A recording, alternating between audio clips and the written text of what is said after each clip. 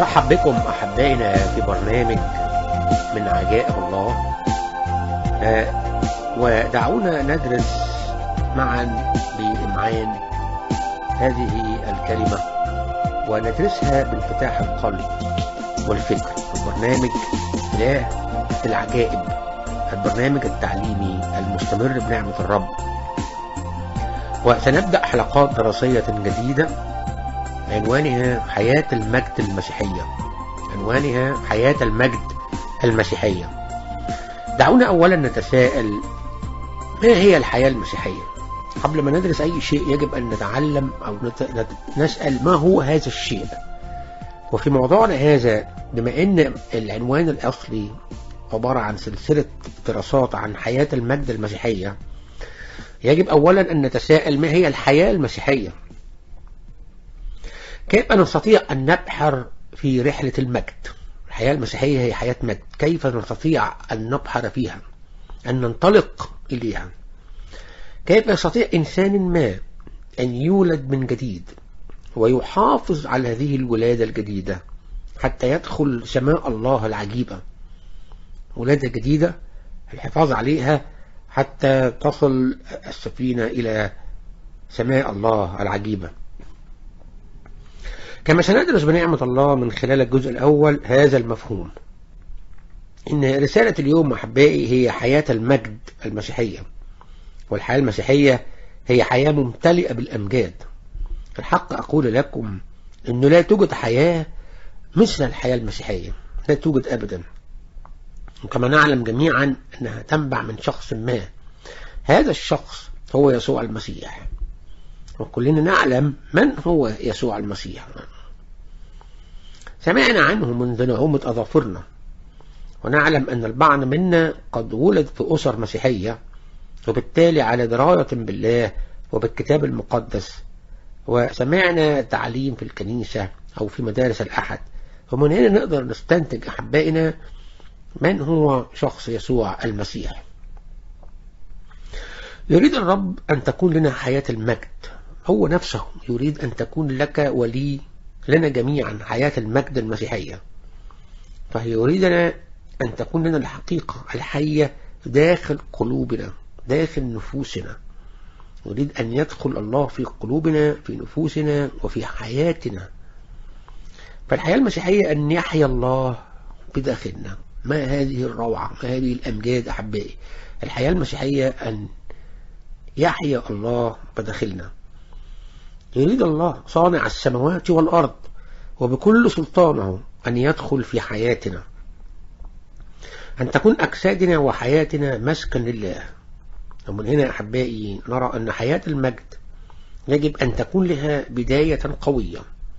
حياة المجد يجب أن تكون لها بداية قوية، وبعدها نظل مستمرين في الرب. كأي شيء له بداية، ثم نسمع الرب يتكلم في داخلنا. وكيف نتأكد أن سيكون في داخلنا، وكيف سيرحب بنا بحرارة عندما نلقاه؟ هذه أسئلة. كيف نعرف أنه دخل في قلوبنا، في نفوسنا، في حياتنا؟ كيف نسمع صوته؟ كيف سيرحب بنا بحرارة عندما نلقاه؟ هنا الإجابات هذه تأتي من كلام يسوع نفسه، من خلال كلام حديثه إلى نيقوديموس في يوحنا الإصحاح 3. وسنقرأ مع بعض الأعداد من 3 إلى 14. يوحنا الإصحاح 3، ونقرأ مع بعض الأعداد من 3 إلى 14. أجاب يسوع وقال له، أي قال لنيقوديموس: الحق الحق أقول لك، إن كان أحد لا يولد من فوق لا يقدر أن يرى ملكوت الله. قال له نيقوديموس: كيف يمكن الإنسان أن يولد وهو شيخ؟ لعله يقدر أن يدخل بطن أمه ثانية ويولد؟ أجاب يسوع: الحق الحق أقول لك، إن كان أحد لا يولد من الماء والروح لا يقدر أن يدخل ملكوت الله. المولود من الجسد جسد هو، والمولود من الروح هو روح. لا تتعجب أني قلت لك ينبغي أن تولدوا من فوق. الريح تهب حيث تشاء وتسمع صوتها، لكنك لا تعلم من أين تأتي ولا إلى أين تذهب. هكذا كل من ولد من الروح. أجاب نيقوديموس وقال له: كيف يمكن أن يكون هذا؟ أجاب يسوع وقال له: أنت معلم إسرائيل ولست تعلم هذا؟ الحق الحق أقول لك إننا إنما نتكلم بما نعلم ونشهد بما رأينا، ولستم تقبلون شهادتنا. إن كنت قلت لكم الأرضيات ولستم تؤمنون، فكيف تؤمنون إن قلت لكم السماويات؟ وليس أحد صعد إلى السماء إلا الذي نزل من السماء، ابن الإنسان الذي هو في السماء. وكما رفع موسى الحية في البرية، هكذا ينبغي أن يرفع ابن الإنسان. هنا ماذا بعد ذلك نقرأ العدد الرائع في العدد 15: لكي لا يهلك كل من يؤمن به فتكون له الحياة الأبدية. ثم نتحرك إلى العدد الأشهر وهو أساس الحياة والتعليم المسيحي، العدد 16 الذي نعلمه جميعا: لأنه هكذا حب الله العالم حتى بذل ابنه الوحيد لكي لا يهلك كل من يؤمن به بل تكون له الحياة الأبدية. ثم استمع إليه في العدد 17: لأنه لم يرسل الله ابنه إلى العالم ليدين العالم بل ليخلص به العالم. المسيح يسوع أحبائي بناء على هذا هو عطية أو هدية الله إلى العالم كله لخلاصهم، ونتيجة حبه للناس كلهم، أنه أحب العالم كله، أحب الناس كلهم. الله أحب العالم يعني كل الناس الموجودة على هذا الكوكب مهما كان نوعهم أجناسهم وخلفيتهم. وأراد الآب أن يمنحنا الحياة الأبدية معه، فماذا فعل؟ أرسل الله الابن الفداء واستيفاء عدلهم. المعنى في الولادة الثانية هو أننا نولد أولا ولادة جسدية من رحم الأم، ثم نولد ثانية بالروح، أي يسكن الروح، أي الله نفسه يسكن بداخلنا. إنها تعليم المجد، إنها حياة المسيحية الممتلئة بالمجد. يدخل الله في حياتنا بالكامل، ومن هنا نبدأ حياة المجد المسيحية أحبائي. هذا كلام نعمة، هذا كلام الحق. أن حياة هي حياة المجد، أنها تضمن الفرح الداخلي لكل من سمح لله أن يدخل في حياته. ده الضمان لينا أن يكون هناك الفرح اللي من جواك الداخلي. ولكن البداية تأتي من أنفسنا، فأن نرجع إلى الرب بتوبة. يجب أن ترجع إلى الرب وأن تتوب قائلا له: أنا خاطئ ولا أستحق شيئا سوى الجحيم، لأن طبيعتي خاطئة، أعمالي دوافعي كلها ملوثة بالخطية، وأنا يا رب في حاجة إلى دمك الثمين. هنا من خلال هذه صلاتك نأتي إلى شيء مهم جدا، هو الاعتراف باللسان وبالقلب، كما قال الرسول العملاق بولس في كتابته إلى كنيسة روميا في الإصحاح 10. نقرأ مع بعض روميا الإصحاح 10 العددين 9 و10. كتب بولس: لأنك إن اعترفت بفمك بالرب يسوع وآمنت بقلبك أن الله أقامه من الأموات خلصت. لأن القلب يؤمن به للبر والفم يعترف به للخلاص. سأقرأ هذا العدد مرة أخرى لأنه في غاية الأهمية. لأنك إن اعترفت بفمك بالرب يسوع وآمنت بقلبك إن الله أقامه من الأموات خلصت. لأن القلب يؤمن به للبر والفم يعترف به للخلاص. يبقى نحن عرفنا عمل الفم الاعتراف، وعرفنا عمل القلب. من هنا نفهم إنه إذا سألنا أحدا ما كيف نصبح مسيحيين، فهل هو بالذهاب إلى الكنيسة أم بالانتماء لأسرة المسيحية أو بأعمال صالحة على رجاء أن يقبلك الرب في نهاية الزمن؟ فماذا تكون إجابتك؟ الإجابة هي أن الكتاب المقدس يعلن عكس هذا. الكتاب يعلمنا بأن خطوة الإيمان كالطفل هي أهم شيء، فلا الذهاب إلى الكنيسة فقط أو مجرد الانتماء إلى أسرة مسيحية أو قيامك ببعض الأعمال الصالحة تريد بها رشوة الله، هذا لن يفيد في شيء. إن خطوة الإيمان القلب كإيمان الطفل، بأن تقول يا رب يسوع أنا أؤمن بأنك فعلا ما تعلن عنه ذاتك، نزلت من السماء إلى علمنا ومت على الصليب من أجل خطاياي، وأنك تعلم بكل شيء عني، وتعلم أن أعمالي شريرة ليست مرضية لك. هذا اعتراف بموقفنا نحن الآن، بظروفنا الآن، بأن سلطان الخطية يمكن أن يتلاشى فور اعترافنا أمام الرب بأن يسوع المسيح هو الرب الذي مات وقام من أجل خطاياك. تصبح سلطان الخطية بعد لا يصبح الخطية سلطانا عليك. هللويا أحبائي، يجب أن نفرح في هذا. في مقدورك أن تقرر أمام الرب فور اعترافك وقبولك يسوع كمخلص، وتبدأ الرحلة المسيحية، رحلة المجد. فإذا كنت تريد هذا فاعترف الآن بفمك وبقلبك. شيء آخر، وعندما تتم ولادتنا الثانية سنسمع الرب هامسا في قلوبنا قائلا أنا قد أحببتكم محبة أبدية، ولي خطة وقصد في حياتكم. حياتكم ستكون مختلفة عن العالم، لأن القصد منها هو أن تعطوني مجدا وأن نشارك الرب هذا المجد. هذا هو السر والقصد الذي يريد الله أن نأتي إليه معترفين بخطايانا، قابلين الرب يسوع مخلصا علينا. ولكن كيف نكرم الرب؟ أول شيء ألا نفعل ما يفعله العالم، لأن العالم لا يكرم الرب، ونحن لا نستطيع أن نكرم الرب بأنفسنا بل بقوة الروح الساكن فينا. وللمزيد من المعلومات نفتح معا رسالة يوحنا الأولى، ليس الإنجيل بل رسالته الأولى، الإصحاح 2 والأعداد 15 إلى 17. يوحنا الأولى الإصحاح 2 الأعداد من 15 إلى 17. نسمع يوحنا يكتب: لا تحب العالم ولا الأشياء التي في العالم.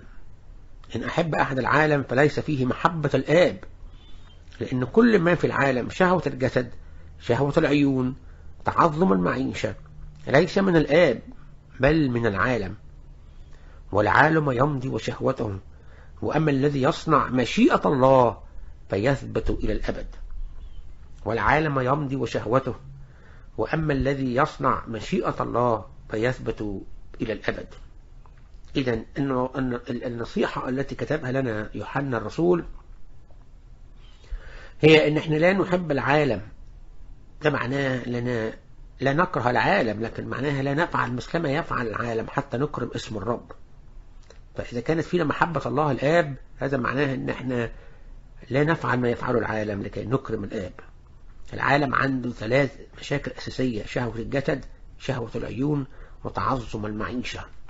هذه مشاكل العالم التي يجب أن نتجنبها، لكن بقوة روح المسيح الساكن فينا، نتيجة أنه هو دخل في قلوبنا لحظة الولادة الثانية. أحبائي، هذه هي حياة المجد المسيحية، أن نعلن للعالم بأننا مختلفين، وقد قررنا بقوة الروح أن نسلك طريقا مختلف. فهل هذا هو الطريق الذي اختاره كل منكم؟ هل هذا هو الطريق فعلا الذي تريد أن تسلكه، أن تكون مختلف عن العالم؟ تعال اليوم إلى يسوع، اعترف بقلبك وأقبله في حياتك. أمين. أرجو مراسلتنا على البريد الإلكتروني الآتي: شريف sherifk@live.ca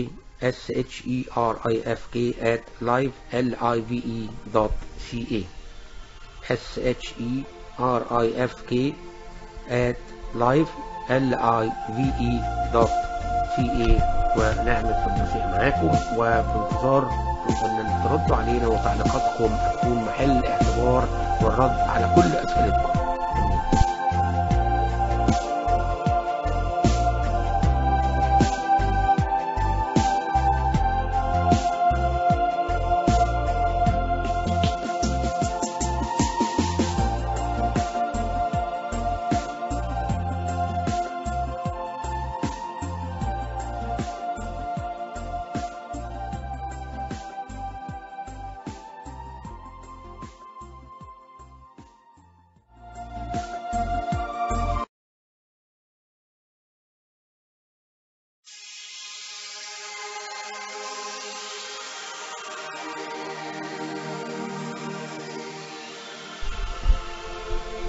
مرحبا بكم أحبائنا في برنامجنا الإذاعي التعليمي إله العجائب، وأرجو أن تتابعوا معنا الحلقة الثانية من موضوع حياة المجد المسيحية، حيث أننا بدأنا هذه الحلقات التعليمية في موضوع جديد عن حياة المجد المسيحية في الحلقة الماضية، وتعلمنا كيف يحيا الإنسان حياة المجد عن طريق الميلاد الثاني، أي دخول الله في حياة الإنسان.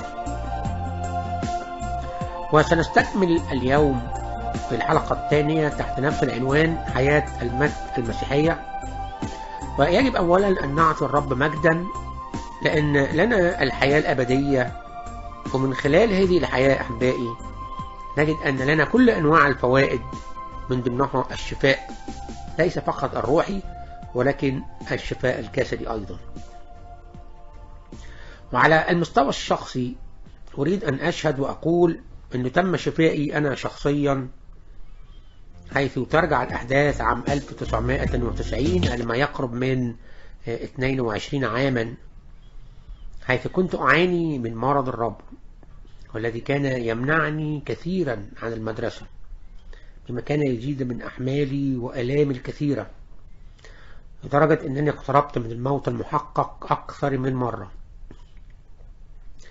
إلا أن الرب قد شفاني بمعجزة عام 1990، وذلك عندما صلى أحد ما من أجلي وأشار علي أن أقرأ من إنجيل متى كلام الرب يسوع، متى 18 العدد 19، متى 18 والعدد 19. يقول الرب: وأقول لكم أيضا إن اتفق اثنان منكم على الأرض في أي شيء يطلبانه فإنه يكون لهما من قبل أبي الذي في السماوات. نقرأ مرة أخرى النص الرائع ده: وأقول لكم أيضا إن اتفق اثنان منكم على الأرض في أي شيء يطلبانه فإنه يكون لهما من قبل أبي الذي في السماوات. أي إذا صلى بعض الناس باسم يسوع من أجل شيء ما فإن الآب يحققه. وظل هذا الأخ يصلي من أجلي منذ مايو 1990، حيث كنت مريضا لمدة 11 عاما بمرض الرب والمزمن، والذي كان يزداد سوءا يوما بعد يوم. وكنت أشعر أن حياتي تنسحب مني تدريجيا، وكنت دائم الخوف من انتهاء الأدوية. ثم جاءت اللحظة، ثم جاء الوقت المحدد، ثم جاء يسوع ليشفيني بجلدته، وأسبح الله وأمجده من أجل هذا. فهذا الشفاء جزء من الخلاص، ولكن الجانب الأعظم وأكثر مجدا هو أن يكون لنا دخول السماء في محضر الله. ما أعظمه أمجاد أحبائي أن يكون لنا مدخل للسماء في محضر الله ذاته، عندما تأتي الملائكة لترحب بنا وتعطينا نعمة دخول السماوات باسم يسوع. أحبائي في كل مكان مستمعين بهذا البرنامج، إن هذه الأمور كلها نجدها مكتوبة في كتابنا المقدس، الذي نعلم منه أن الله يريدنا أن نعيش حياة المجد. ومن هنا سيعلم الناس بأننا مختلفين عنهم. طالما أنت تعيش حياة المجد فسيتيقن الناس أن هناك اختلافا بينك وبينهم، بدون أي مظاهر خارجية مننا، مثل ارتداء سلطان، ارتداء أشياء، أن نحيا حياة النقاوة، نحيا حياة القداسة، نحيا حياة التقوى، إنها حياة المحبة التي لا تنتقم لأي شيء، إنها حياة التي يحياها يسوع بداخلنا. هذه أحبائي هي حياة المجد. إن الرب يعلن لنا إنه سيأتي إلينا إذا قبلناه في حياتنا، فيدخل الله في حياتنا ونرى عجائب صنعه في كل مكان في حياتنا في كل أوان. فإنه يقول لك: لن أفرض نفسي فرضا على حياتك على الرغم من محبتي العظيمة لك، لأن ذلك الاختيار هو لك. فيا ترى هل ستحبني كما أحببتك؟ هل ستسير معي ولا زال الرب يتكلم؟ هل ستكون عروستي إنني أريد محبتك بناء على رغبتك أنت؟ هذه يا أحبائي طريقة محبة الله لنا التي تبعدنا عن العالم. فما هي؟ نعرف أن شهوة الجسد أي كل ما يشتهيه الجسد. هناك 3 أمور دنيوية في العالم بتبعدنا عن محبة الله. شهوة الجسد أي كل ما يشتهيه الجسد من احتياج، رغبات غير بريئة، أي استخدامها في غير مكانها وغير وقتها وفي غير خطة الله لنا. الله له خطة لنا أحبائي ونستخدم أجسادنا من أجلها. إنه من دواعي فرحنا وواجبنا أن نعرف من خلال كلمة الله، أن نعرف خطة الله لنا. كيف تعرف خطة الله؟ كيف تعرفي خطة الله؟ نعرفها من خلال دراسة الكلمة، كلمة الله التي ندرسها كل يوم. بل أتمنى أن نحمل الكتاب المقدس معنا في كل مكان، مفتخرين بأننا أولاد الرب، ونعطي قيمة لكلمة الرب، لأن الكلمة تجعلنا دائما على اتصال بالرب ونعرف فكره. عشان كده بولس الرسول قال: من يعرف فكر الرب فيعلمه، وأما نحن فلنا فكر المسيح. يجب أن ننسى هذه النصائح والتعليم الرائعة السماوية. نعرف فكر الله من خلال الدراسة، وعندما نعرف فكر الرب نطبقه ونعلمه الآخرين. دعونا نقرأ ما قاله الرسول بولس في روميا الإصحاح 6 والأعداد 7 و8. روميا الإصحاح 6 والعدد 7 و8. نقرأ بولس. كتب هنا بولس الرسول: إن إنساننا العتيق قد صلب معه ليبطل جسد الخطية، كي لا تعود نستعبد أيضا الخطية، لأن الذي مات قد تبرأ من الخطية. فإن كنا قد متنا مع المسيح نؤمن أننا سنحيا أيضا معه. فإن كنا قد متنا مع المسيح نؤمن أننا سنحيا أيضا معه. معناه أن الرب أحبائي بدعونا أن نترك حياتنا القديمة، لأننا لسنا بعد عبيدا للخطية، بل ننتمي إلى يسوع. فهل أنت كذلك؟ هل تنتمي إلى رب المجد؟ وفور ولدتنا ثانية تصبح معركتنا اليومية مع شيء واحد. ما هي؟ إنها الخطية. تصبح معركتنا ضد الخطية. لماذا؟ لأن الخطية تلوث كل شيء في حياتنا، في كل علاقاتنا، في كل عمل نعمله. إنها تلوث حتى أحلامنا وعواطفنا. ولذلك نسمع الرب ينصحنا بألا نعود إلى الخطية، فنسبح الرب. هذا ما أعلنه بولس في أعمال الرسل 24 السادس عشر. أعمال 24 والعدد السادس عشر. شوف بولس كتب ايه: لذلك أنا أيضا أدرب نفسي ليكون لي دائما ضمير بلا عثرة من نحو الله والناس.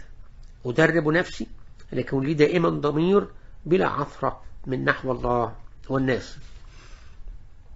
هذه هي الحياة المسيحية، إنه المجد. حياة المجد أحبائي لا تقول أبدا إنه من الصعب تحقيق هذا أو ذاك، بل حياة المجد هي أستطيع كل شيء في المسيح. فهل هي دي حياة المجد التي تعيشها؟ أن تستطيع كل شيء في المسيح. إن مجد الله في حياتنا أن نعرفه، مجد الله أن نؤمن بكلامه، مجد الله نقبل فوائده حتى الشفاء. وهذا كله يأتي بالإيمان بالإله الحي. أمين. أحبائنا في كل مكان، إن أساس كل ذلك يأتي مع يسوع المسيح، قائلين: يا رب، لا يجب أن تكون مخلصي فقط، بل ربي وسيدي أيضا. لأن كثيرا من الناس لا تضع يا أحبائي في الحسبان، وبالتالي نجدهم ينهزمون في حياتهم. يعرفون عن الرب، نعم، يقرؤون كلمات الله، نعم، ولكنهم منهزمون دائما.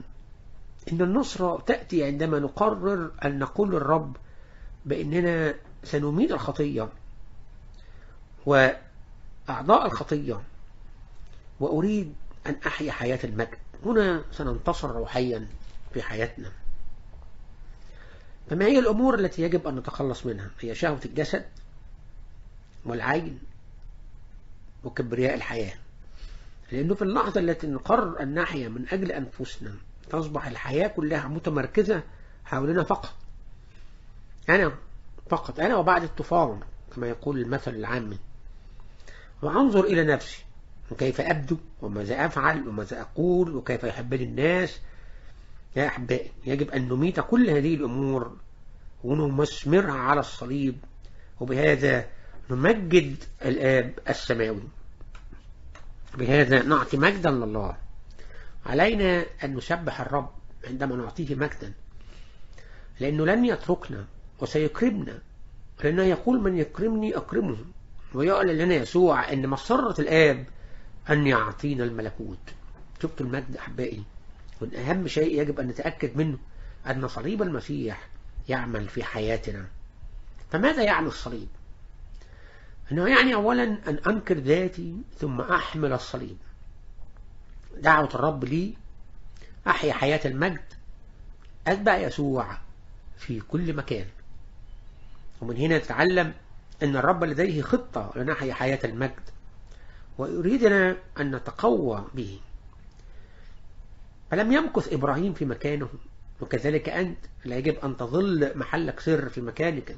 عليك أن تقول يا رب هناك أمور كثيرة محتاجة تطهير. وهذا يجعلنا نقرأ من سفر العبرانيين الإصحاح 12 العدد الأول والثاني. لكن قبل أن نقرأ يجب أن نتعلم شيء، لأننا إن لم ننظر إلى أعلى نحو السماء وتطلعنا وأحببنا الرب معلنين ذلك لأنه أحبنا أولا، فعلينا أن نراجع حياتنا المسيحية. نقرأ عبرانيين 12 الأول والثاني، العدد الأول والثاني، 12 العدد الأول والثاني. لذلك نحن أيضا إذ لنا سحابة من الشهود مقدار هذه محيطة بنا لنطرح كل ثقل والخطية المحيطة بنا بسهولة، ولنحاصر بالصبر في الجهاد الموضوع أمامنا. كيف؟ هنا بقى العدد الثاني، ناظرين إلى رئيس الإيمان ومكمله يسوع الذي من أجل السرور الموضوع أمامه احتمل الصليب مستهينا بالخزي فجلس في يمين عرش الله.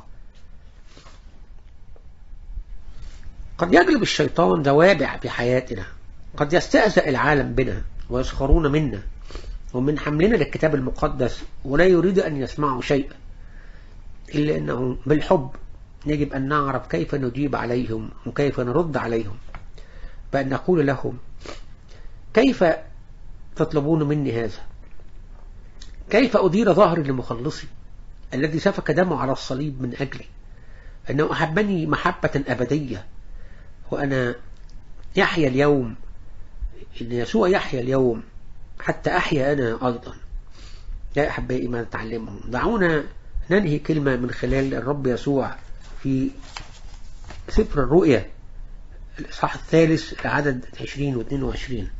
رؤيا 3 العدد 20، أنا ذا واقف على الباب وأقرع، إن سمع أحد صوتي وفتح الباب أدخل إليه وأتعشى معه وهو معي، ومن يغلب فسأعطيه أن يجلس معي في عرشي كما غلبت أنا أيضا وجلست مع أبي في عرشه. شفت النعمة يا أحبائي التي يعطيها لنا، إن إحنا لا ندير ظهرنا بل نغلب العالم بسلطان المسيح. أمين. أرجو مراسلتنا على شريك sherifk@live.ca